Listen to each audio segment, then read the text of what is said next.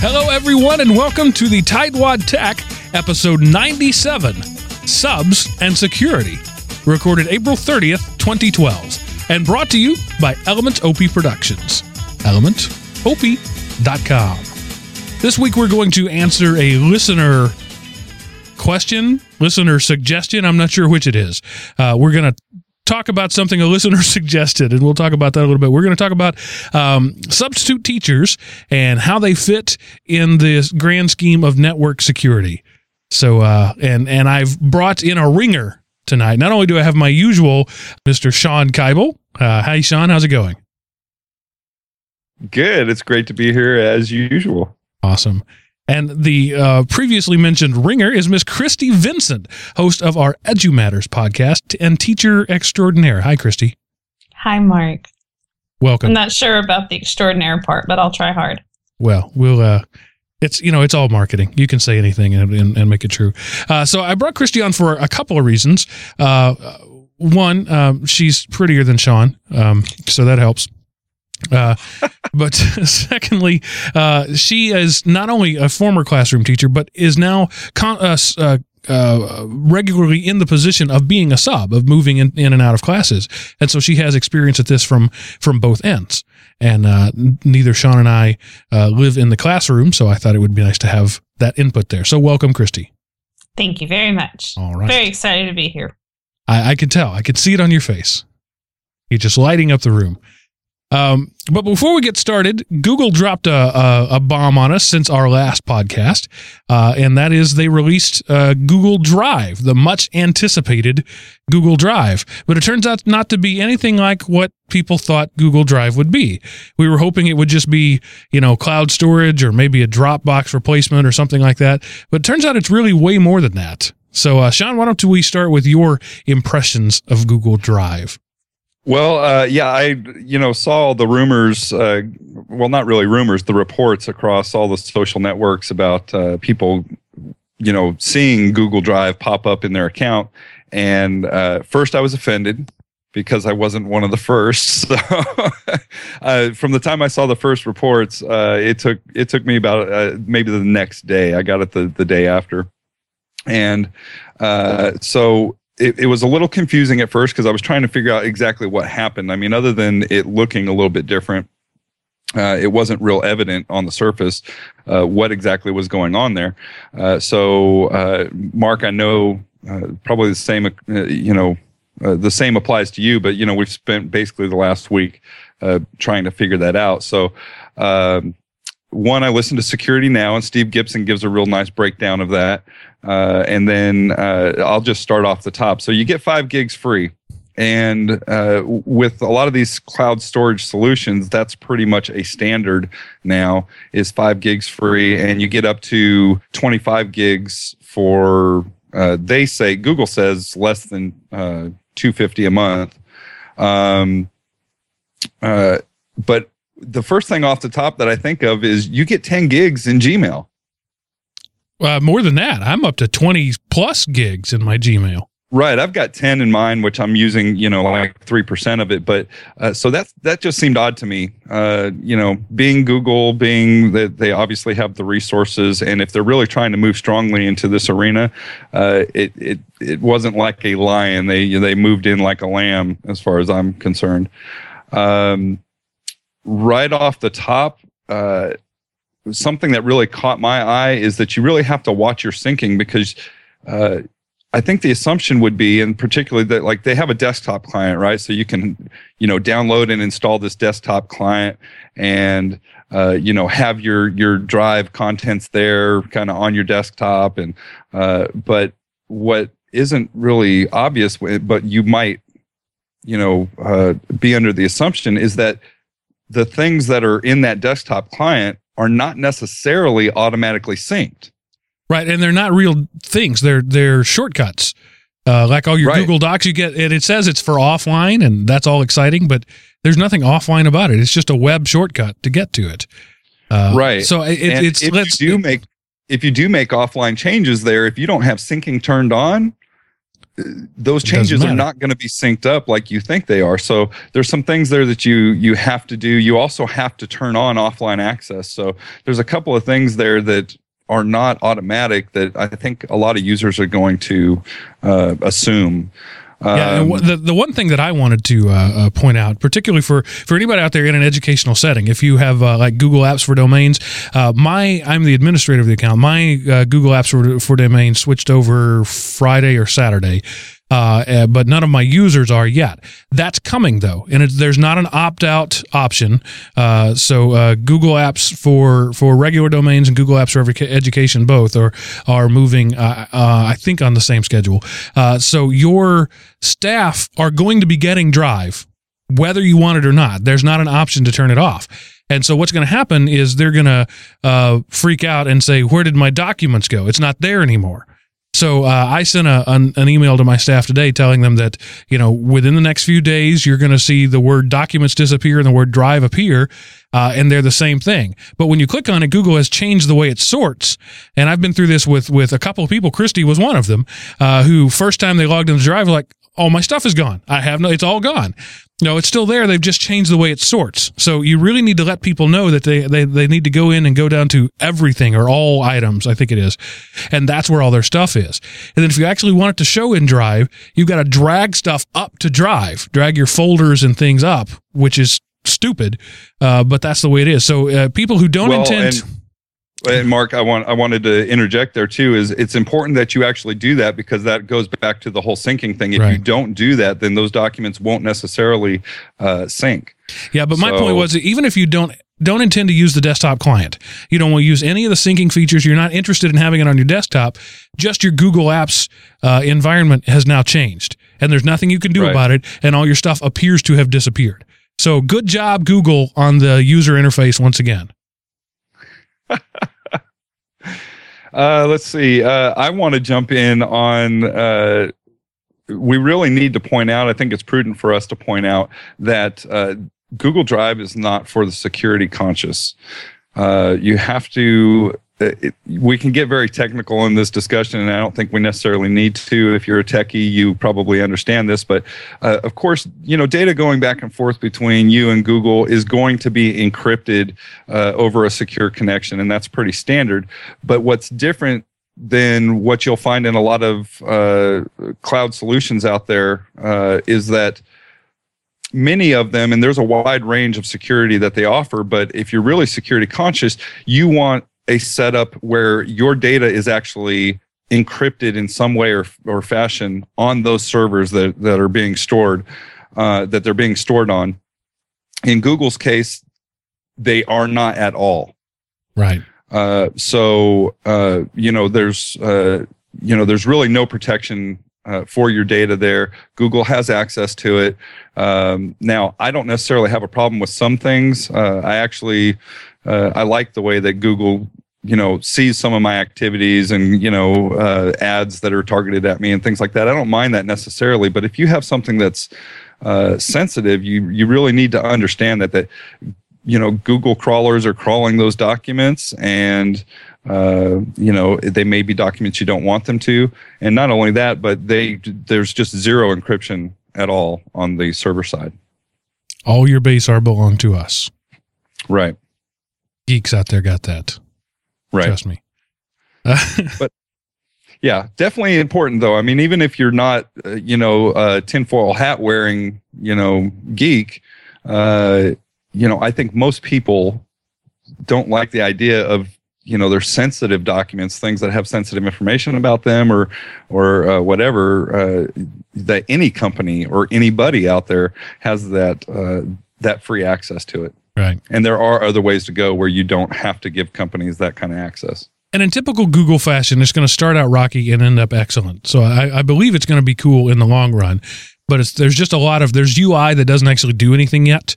They went ahead and put the buttons and the menus in there, but they don't do anything. Like, for example, right-clicking on the icon or left-clicking on the icon brings up the exact same menu. And you can't double-click on it because then you just open the menu twice. Things like that. Right. But they're going to get better. So that's enough about Google Drive. we may do an entire show on it later, but right now there's just not enough information. I just wanted to make sure that if you're a Google Apps for domains or apps for education administrator, warn your staff, your users, that a change is coming. There's nothing you can do about it. It is going to happen, and it's going to happen soon. Actually, probably before you hear this podcast. And that's another thing I don't like about the way they did apps for domains is it wasn't wide sweeping. It's not like they just turned it on for your whole domain. Right. They're rolling it out, and that's the way right. So some of your users are picking it up here and there. It's real spotty, and that's horrible. I mean, I understand them doing that for the basic community at large, but if you're going to turn it on for a domain, turn it on at once. Right. All right, so moving on to the actual topic at hand, I'm going to read excerpts from the forum post from Mike Masuk, M-A-S-U-K. I'm going to guess at that. And this has been sort of in the forums for a while and in my head for a while, and we haven't done a show about it, but I've been thinking about it. So I'm just going to read an excerpt of what he says. He says, let's lay out a scenario. We have a first grade teacher that comes down with the flu.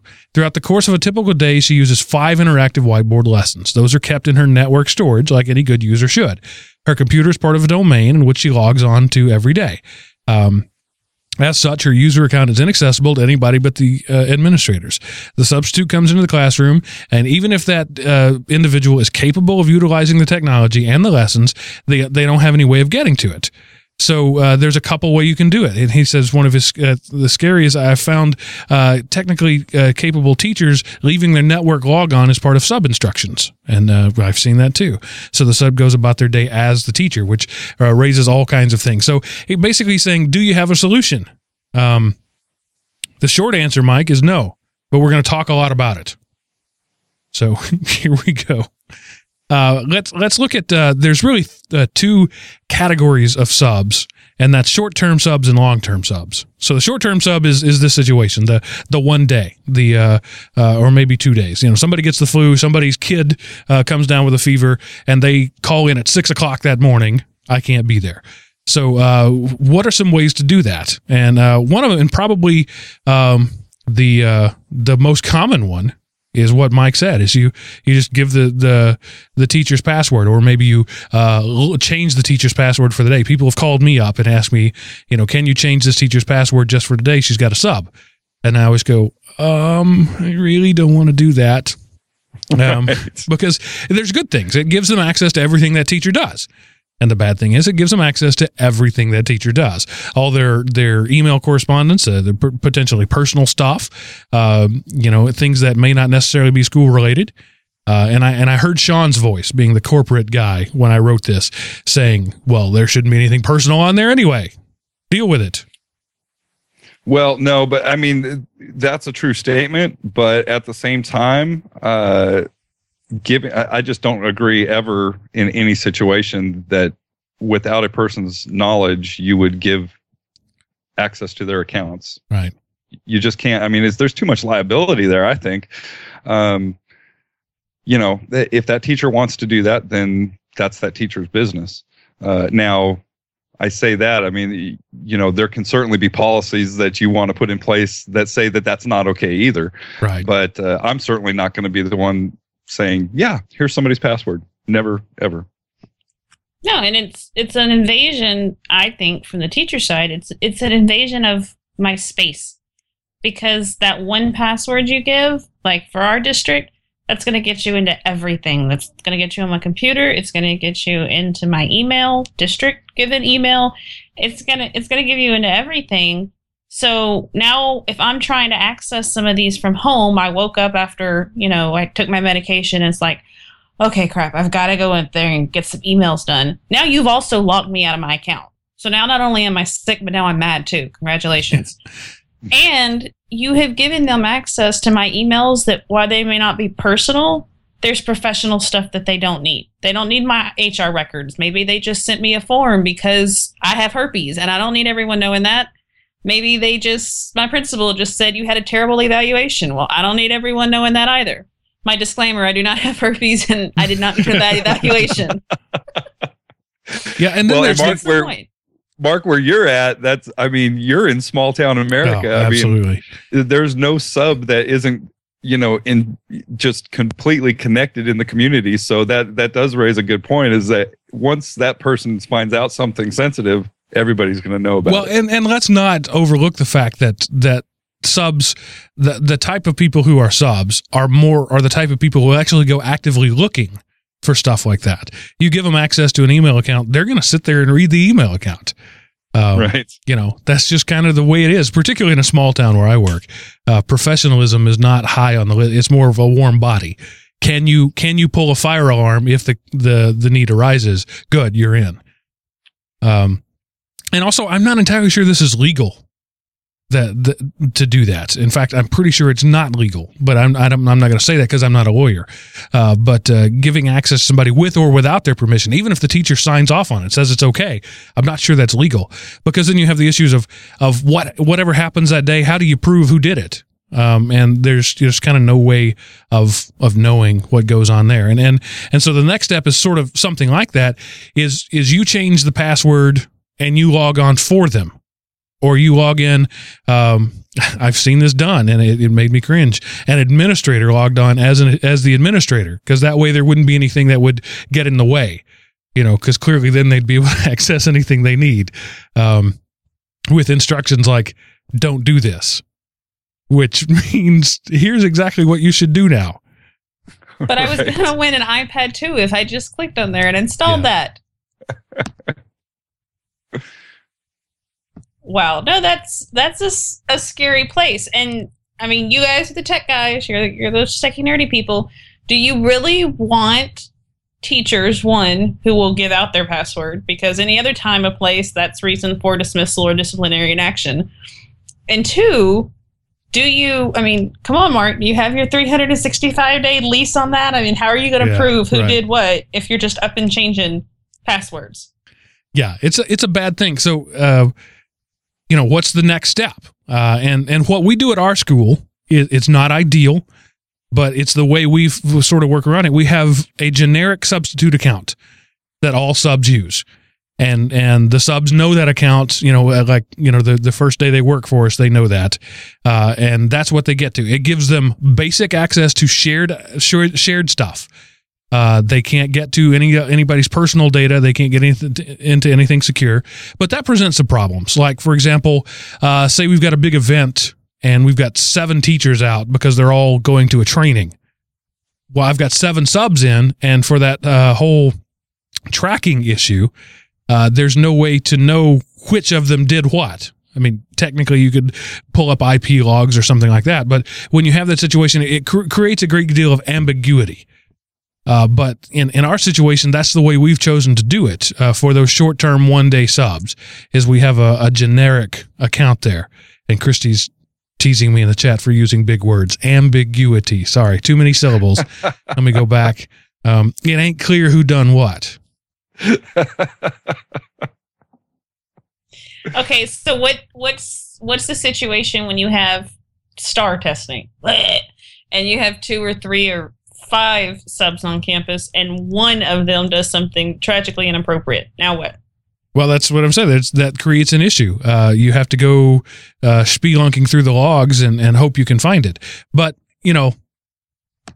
I'm gonna be very pie in the sky here and say, let's hope that you're hiring professionals who can behave as professionals.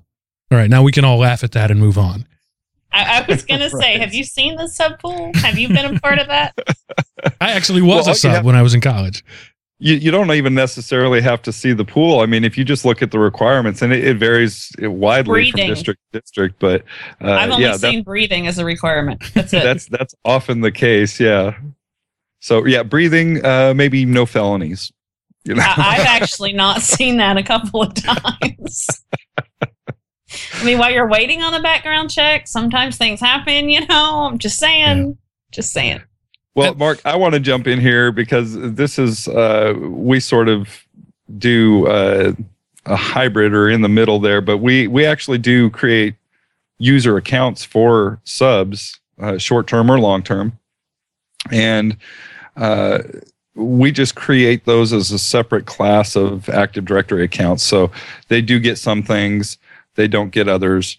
So they have some limited access, but then they do have enough rights to perform their duties, so to speak.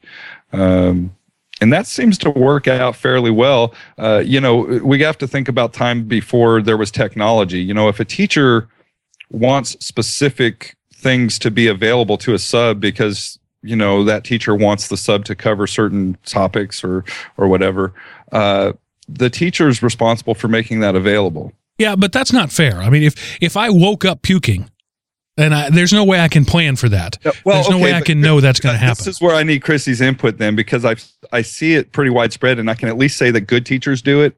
Good teachers are prepared for that well in advance. And I got to go with Sean on that one. Anyone can walk into my classroom, and when they're going to see what I have planned, what I have going on, there's going to be at least one kid who's going to give them an honest answer of what we're doing. And my kids are going to direct you, or I'm going to send you an email in between puking spurts that says, which by the way is something subs need access to, is email, that says, this is the link we're using. Because my stuff, it's not on my hard drive. And my stuff, it's not on a stupid flash drive that I'm going to lose in the bottom of the purse. My stuff is on the cloud and it's already been shared with my kids. So I don't get this whole idea that subs need access to all the resources and the network drives. You need competent teachers who have their stuff on the cloud, shared, ready to go at any time. I know, pie in the sky. I know, but that's the ideal situation. And that is the ideal. And it presumes a certain amount of readiness on the school's part. I mean, not every school is jacked into the cloud. Not every school has that option. A lot of schools try to do things locally. I know Nightstar's in the chat room when he's been on before. He said that they have their bandwidth impaired in a big way, so they bring everything in house. So they may have all those tools, but it's behind an AD logon. So it's the same problem arises. So then what's the problem with? Because you essentially have a sub pool. I mean, we're not going out to like the city bus stop and saying, hey, you're the best dressed, come in the doors. So we have defined these people of who they are. It's likely we probably, maybe done a background check and have their fingerprints. So if you set up their own, 80 OU or whatever you're running, and you put them all in there with their own accounts, why is that such a huge issue? Why is that a problem? I don't know that it is. I know. Okay, I can jump in with a little bit of answer, Mark, because I know that it can be a hard thing to manage. Yes, overhead. Not only that, but those people are coming and going oftentimes frequently. Maybe not so much in your case, Mark, because again, you've got a small town. There's only so many people there that can actually do it at all. But I can certainly imagine that if you're with a large district, that's got to be quite a bear to manage. And if you have your resources. If you have your resources lined out by location, so that the people at this campus have access to that, people at this campus have access to that, subs float, sometimes even within the day. So that gets to be difficult to manage. But that's what I'm saying. They don't fall into that campus structure. They get their very own OU that says, I am a sub. I have access to the internet. I mean, that's the extent of what they would hopefully need. So they don't have access to your network drives. They don't have access to all that other stuff, which hopefully is going by the wayside anyway. All they need is those couple of pieces, and they have that. And you have your tracking in place. You're following the law, and you know who's logged in where and who's doing what. Yeah, I have had a substitute call me recently. We have a generic student account too. The log on a student, the password a student. They pretty much have access to nothing. It's just for bare emergency situations. So apparently the sub who is often the case, is a parent of a student at the school, just asked their kid, how can I get on there? The kid told them student. And then she called me up and said, I can't log on to this computer. Well, what are you trying to do? And she told me, I said, well, yeah, in our school, students can't log on to teacher computers. So that's not an option. You're trying to use a student account on a teacher computer. You're not going to do it. So, there may be things like that. And I agree that with forethought, you could have all these people in ahead of time and give them all their own credentials. But like at my school, for example, every time you log on to the domain for the first time, when I create an account, an email account is automatically created. Do I want to give people access to my school's email account 365 days a year just because they have are a member of my staff 3 days a year? Right. No. So how do I fix that? I mean, then I have to go in and every day that they're on staff, I have to enable selectively or disable selectively that account, which, in my case, we're dealing with a handful of subs, but in a big situation could be entirely unmanageable. So what if we looked at this from the machine point of view and not the user point of view? So like we have a pool of machines we use for Telpass, and they're imaged specifically for Telpass. You log in, you're taken to the website to do your Telpass testing. They have one generic login, one account. But what if something was done similar to where a sub comes in, he gets lesson plans, signs the log or whatever, and there's 5 machines or 10 machines, whatever it is at the campus level that they would normally need subs for, and you've got the machine set to the restrictions instead of the user. Now what? Well, in my case, that would be completely unsustainable because I would have to have extra machines laying around, and I just can't do that. I mean, it's like you work in education and there's no money, Mark. Yeah, I'm something confused. like that. Yeah. I mean, every machine we have that's worth something is in place, and a lot of the ones that aren't worth something are in place.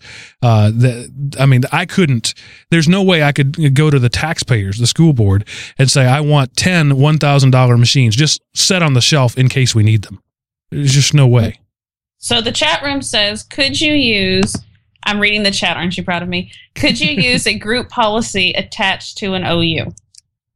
Which is what Sean was talking about they do at his school, more or less. Right. And not only that, but our individual campuses, typically this is handled by the campus secretary, has the ability to create those accounts. So you can have a new sub come in that has never been a sub before. It's their first time. And the secretary can, within just a couple of minutes, have them set up with an account. They're ready to go for the day. And that's not a problem. And then, of course, you manage through the Active Directory policies, what they can do. And so that's the part that we manage as a tech department and through policy is what they actually have the ability to do. And the campuses can go ahead and set up the accounts because, honestly, we cannot possibly manage that. Yeah, I agree that that's probably the way to do it and probably the way I should be doing it. But it requires a degree of communication between the campuses and the tech department that has never happened in the 15 years I've been in the business. The principals don't tell me who their subs are, ever. And so we'd have to create an entire layer of administrative structure to make sure that happened. And that would be great, but it's not going to happen tomorrow. Right, okay. Right. Well, and your situation is small enough that, maybe it's not even necessary. There certainly are different situations, all the way across the board in different districts. And, I've been there, Mark. I've seen what you got going on there, and it seems to work for you. Hey, Christy, you were going to say something? No, I'm good. Okay. No, I was going to say, and the reason that you don't know who's coming in is because I've been at the office at 7:30 or 7:15 in the morning, and they're still scrambling trying to find subs. So this isn't, it's like you said, someone wakes up puking. It's not a planned out thing. But this whole discussion, in a non-pie in the sky world, it's kind of funny because I've never personally ever walked into a class besides my own and seen sub-plans that were hand out this packet of worksheets at 9 o'clock and this packet of worksheets at 10 o'clock. And if I'm not here, well, my neighbor friend, she's just going to run off a bunch of worksheets before school starts, and she's going to have you hand those out anyway. Yeah, so that's what the next point I had in line in the notes as we were walking by. The last one is admit that they're just crowd control who don't actually do anything and forget about this whole mess. Yeah, make sure they have a working CD-ROM or VCR. Yeah, as long as they can show that movie, then we're good. Right. And that's a cynical point of view, but it's probably the most realistic point of view too. Instead of going through all this stuff for these short-term guys, just admit that no learning will take place that day, and don't even pretend otherwise. That makes me popular among the principals in the administrator set when I say that. They can't admit that. Yeah. And so that moves us on to the next category of subs, and that's your long-term subs. And I'm classifying long-term as somebody who's going to be there a week or more. Somebody is injured and is bedridden. Somebody gets pregnant, and takes maternity leave. There are a lot of men who do that. Or for whatever reason, let's say somebody is going to be out for a week or more. And so they need somebody in their room for a long period of time. And so those are long-term subs. Those are different rules. Hopefully, they're a higher caliber of individual. They're actual teachers and not just crowd control. Hopefully. And they usually are, because anything that is that long-term, short of, Bob got in a tragic car accident yesterday and he's in the hospital with 700 broken bones. That aside, it is planned. Like in advance. Right. So then they're not scrambling for a sub or pulling somebody off the street at 7:30. Then it's one more planned. And for all the heck we give administration, they're usually more of a part of that long-term sub. They have some kind of say in it. It's like you said, it's a former teacher, a retired teacher. It's a professional of some sort. It's a consultant. It's someone that, I don't want to come down on subs because there's some fabulous ones out there, but it's someone that's generally more of a professional or more included in the education family. Right. So they are going to be a little different. And in the case of somebody, like, for example, tragic thing happened at my school and a teacher was killed in a car accident. So we brought in the short-term, do you have a pulse sub for a couple of days while we sorted out the long-term situation. Then we brought somebody in to finish the school year. So that's where in that situation, you literally have both situations. You have the short-term transitioning into the long-term. And yeah, that's when you want somebody with some credentials. And then they're going to be doing their own lesson plans. They're going to, maybe for that first week, they're going to be following what the original teacher had. But after that, they're going to be doing their own lesson plans and doing things their own way and having their own level of evaluations and however that works. And that's where your change is made, because now you have this whole responsibility and accountability part, not just for the sub, like what are they doing on Facebook or whatever. They're making the plans, they're the professional, and they have suddenly become responsible and accountable for the student. What are their grades? What are their attendance? They're holding parent-teacher conferences. So that's all changed. They're more of a permanent employee. They're going to answer to the principal. Whereas a short-term sub, they may never even meet a principal. But these have an answer. They have a reputation, I guess I would say. But it's all about accountability. So now they're just like another teacher. Right. Nothing's changed. We have at my school in particular, the high school where I work, there's a man who retired about 4 years ago and has been at school every day since. He just never left. But now instead of being in the classroom, he's a sub. Anytime they need a sub, they call him. So he's one of us. He's one of our people. We trust him. We trusted him for 30 years, 40 years, however long it was while he taught. And now he just comes in and fills the blanks. And every school is going to have that sort of thing. But there's a shortage of that kind of people. You're not going to have a huge pool of those people that you can draw from. So you run into that situation where your long-term sub, you definitely give them an account, and you probably don't even make a distinction between their account and a regular teacher's account. But what I do is it's like, okay, what's the day this teacher is coming back from maternity leave? All right, that's the expiration date on this login.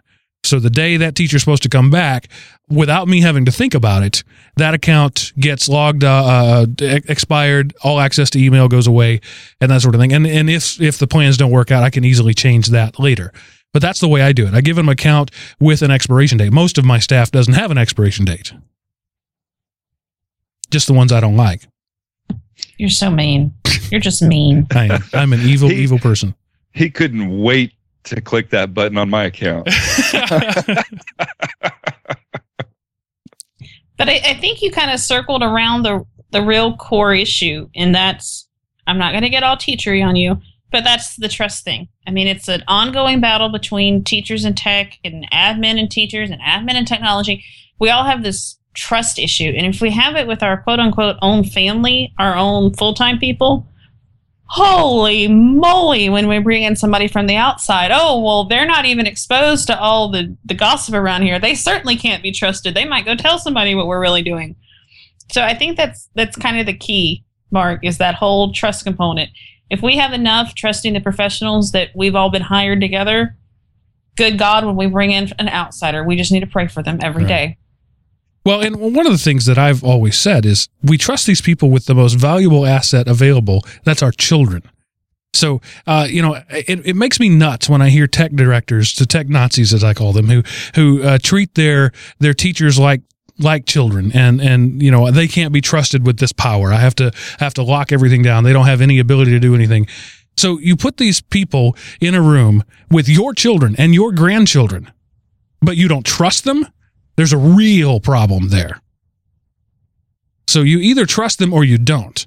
And so if you can trust them with 24-year-olds, you can trust them with a computer. Well said.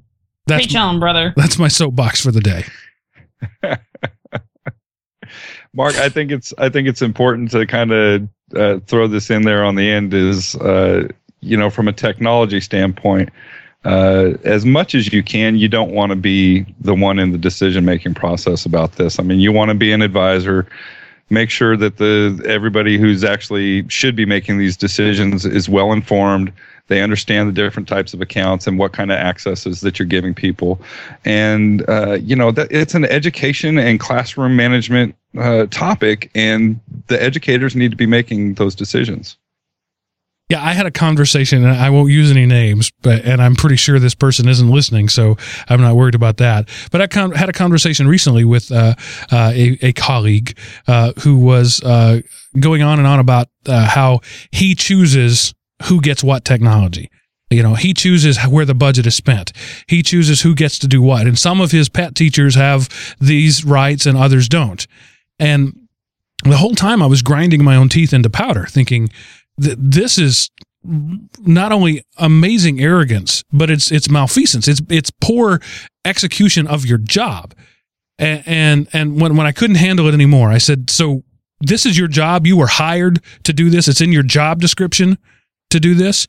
And he kind of stammered and said, well, no, but my superintendent has asked me to do that. I said, then you should quit, because you are doing a job you were not hired, nor are you qualified to do. And I would not work at that job. Sorry, second soapbox. But you have principals, Mark. I have 3 of them: high school, middle school, and elementary. I knew you were going there. But wow, just wow. That's all I gotta say. So I'm getting heckled for the big words. I'm sorry. Malfeasance is only 3 syllables. It's not a big word. You have gone outside and talked to some of the people on your street, right? I mean, that's been an experience you've enjoyed. I lived in East Texas. I can say that. And you were like way north up in East Texas. It only gets bad up there. Just a quick aside. When I've studied languages, Spanish, French, in every language, when you're learning a language, they have what you call an active vocabulary and a passive vocabulary. Active are the words that you can use. Passive are the words that you understand but you can't use. And I've come to realize that the words I use are almost always in everybody's passive vocabulary, but not necessarily their active vocabulary. They wouldn't think to use it, but they understand it or can at least piece it together in context. Sean, help me. I don't feel so smart no more. Get me out of here. Yeah, I spent half of the time that I was around Mark just, trying to piece all the words together. Okay, what does he mean? Little pocket dictionary, looking it up. Yeah. Right. See, the nice thing is, though, you don't even have to use them right because nobody knows. Oh, yeah, sure. Yeah. It was complete turpitude. I got turpitude all over my shoes. All right, this show has officially got into the trash can. Christy, are you glad you came on for this highbrow conversation? I'm so excited. Please, there was no sausage. This is a good time. All right, so I think that wraps us up for this discussion. And I'm going to go ahead and send Christy on her way. This was a last-minute thing, and I know she needs to get back to tending to her family. So, Christy, thanks for being with us, and we'll wrap up the show after you leave. Thank you, guys, and good night. Good night. Thanks, Christy. Good. She's gone. We can talk bad about her now. For those of you who don't know, I mentioned it briefly, but Christy is the host of one of the other shows on the network. It was previously called The Tightwad Teacher. That show has, shall we say, morphed from its original implementation. It's not what it used to be. So as of this week, it is now known as the EduMatters podcast, where we talk about all things education. She is our lead host on that, and I encourage you to check it out over at elementop.com. And also, since we probably don't have the greatest wealth of teachers listening to our show, if you do know and love some teachers out there, point them in the direction of that podcast, because it's a good one. All right. And so, Sean, what is our teacher tip of the week, speaking of teachers? All right, I'm excited about this one. The teacher tip this week is weblist.me. So this is a website where you can create personal lists of browser-based content. Now, the way it's kind of funny. Usually I kind of go out there and find these types of things on my own, and it's somewhat of a search. But this one happened, I was working on a lab at one of my campuses, and the teacher there in that lab, he's a coach. This is at an elementary. He's a coach. He does like the gym type stuff, and then when he's not doing something in the gym, he's teaching periods of instruction in the lab. So he'll work kids through things generally on the web. But I saw him. We're talking about younger kids, and it can be very difficult when you get a classroom full of young kids, and you say, okay, I want you to open a browser and type in this web address. It can pretty much just about be impossible, depending on what age group you're dealing with. But what he does is he just has the kids sit down, and they're trained at this point, especially at this point in the year. They sit down and they immediately go to this site, weblist.me, and he actually has a personalized list. So he can go on there, and he's got all of his educational sites set in there. And they're just like thumbnail images, and the kids can very easily go to one side or the other. What's really neat about this is it's so customizable. You don't just list websites. It can handle images, text, documents, videos, and files. So you could actually even kind of almost host a long-term sort of period of instruction, something that the kids could be working through actually over the course of weeks, if you put all of the different content into this. And, you can go in and create text documents. So you can imagine that you could have, hey, I want you to review this such and such on this website. And then you give them a text document that gives them some directions to now watch this video. Now I want you to do this. So you can actually sort of use it as a quasi content management system on the lower end. So again, remember, we're talking about younger kids. You can make these lists private or public. So you can make private lists that you only give that link out to those students. So it sounds a lot like LiveBinders in a lot of ways. It is very much like LiveBinders, and there's other tools out there like it, but it's much more simplified. And again, that's why I say it's better for the younger kids. The older kids would probably appreciate it too, because it's dead simple. But when you've got a whole classroom full of second graders, and you need to direct them through some web content, it's a wonderful way to do it. So check it out. It's weblist.me. All right. And for our tech tip this week, I actually have one this week. And it's a new one. I can say I haven't actually tested it. I try to always test the stuff that I link here, but I haven't this time, but it does come to me from a reliable source. And it's the iObit uninstaller.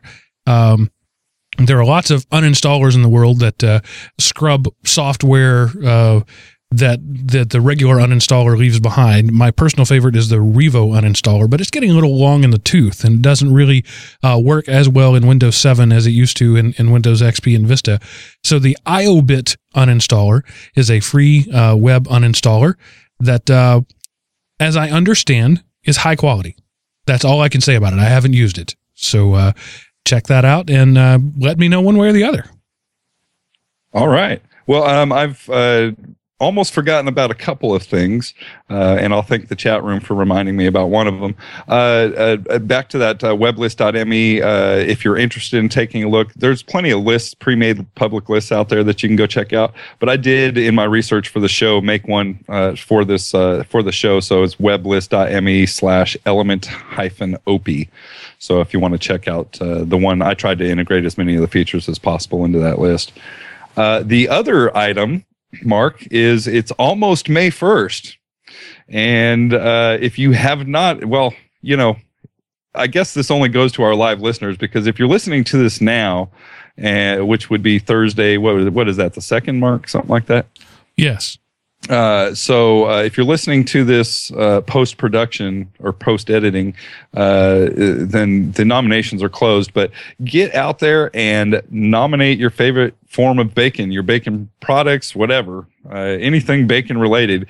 Get into the forum. There's a bacon bracket forum topic, and get your nominations in, because there's a handful of them out there, and probably what I'm going to end up doing is we're going to end up with like a maybe 16, but maybe even 8-part bracket. And you remember when we had the spring sellout contest that turned into the summer and the late fall and the early May? I am not doing that. Okay. So come hell or high water, so to speak, it's going to happen. So after the 1st, I'll close it. We'll call it 11:59 on the 1st. But anything that comes in prior to that, that's fine. And then anything, if we have open slots, let's say we have 10, 11, 12, whatever, then I'll probably go out there and grab some interesting ones and fill it in and call it 16, and then we'll move on to voting round. So if you are listening to this, we'll probably already be in the voting round, the first voting round. So I'll get a bracket filled in and up on that forum post, and you can look it over and vote appropriately for your favorite bacon-related products. And Sean, where is the place that these wonderful things happen? You can find that and so much more at elementop.com. Nice try, kid. Keep working on it. I was trying to wear my daddy's shoes. ElementOP.com is the home base of this and other podcasts. As I mentioned, the Edu Matters podcast. We also have a few others. Check them out. Please do us a favor. And if you are an iTunes user, if you know an iTunes user, go and rate us on iTunes. Comment if you want to. But just having a rating gets us noticed. And the fact is that most people come to us, even though we're a tech, a Linux heavy, cheapskate network. Most of our traffic still comes from iTunes. So the best thing you could do to help us get known better is to simply rate us in iTunes. Ideally, rate us like 4 or 5 stars. But even if you just rate us 1 star, just getting a rating helps. Don't rate us 1 star. So go in and give us a rating in iTunes and help us get it noticed. It won't take much on the tech podcast. We could probably get on the first page with like 30 or 40 ratings. Honestly, that's all it would take to get us on the first page of the tech podcast. We have, hundreds and hundreds of people who listen to this show. And I think right now we have about 7 ratings. So please go out there and take a few minutes, load up that crappy, bloated beast of a software called iTunes, and suffer through it. Show us that you love us by rating us on iTunes. Yes, do it, people. And and as always, get over to our website. There's so many ways that you can contact us. We used to rattle them all off, but just go to the site and you can figure out, one of the many ways to get a hold of us. We do appreciate it. We have many of our listeners that forward us various stories and show ideas. Mark, I do want to throw this one out there is May is coming up very quickly, and I don't have a listener spotlight lined up.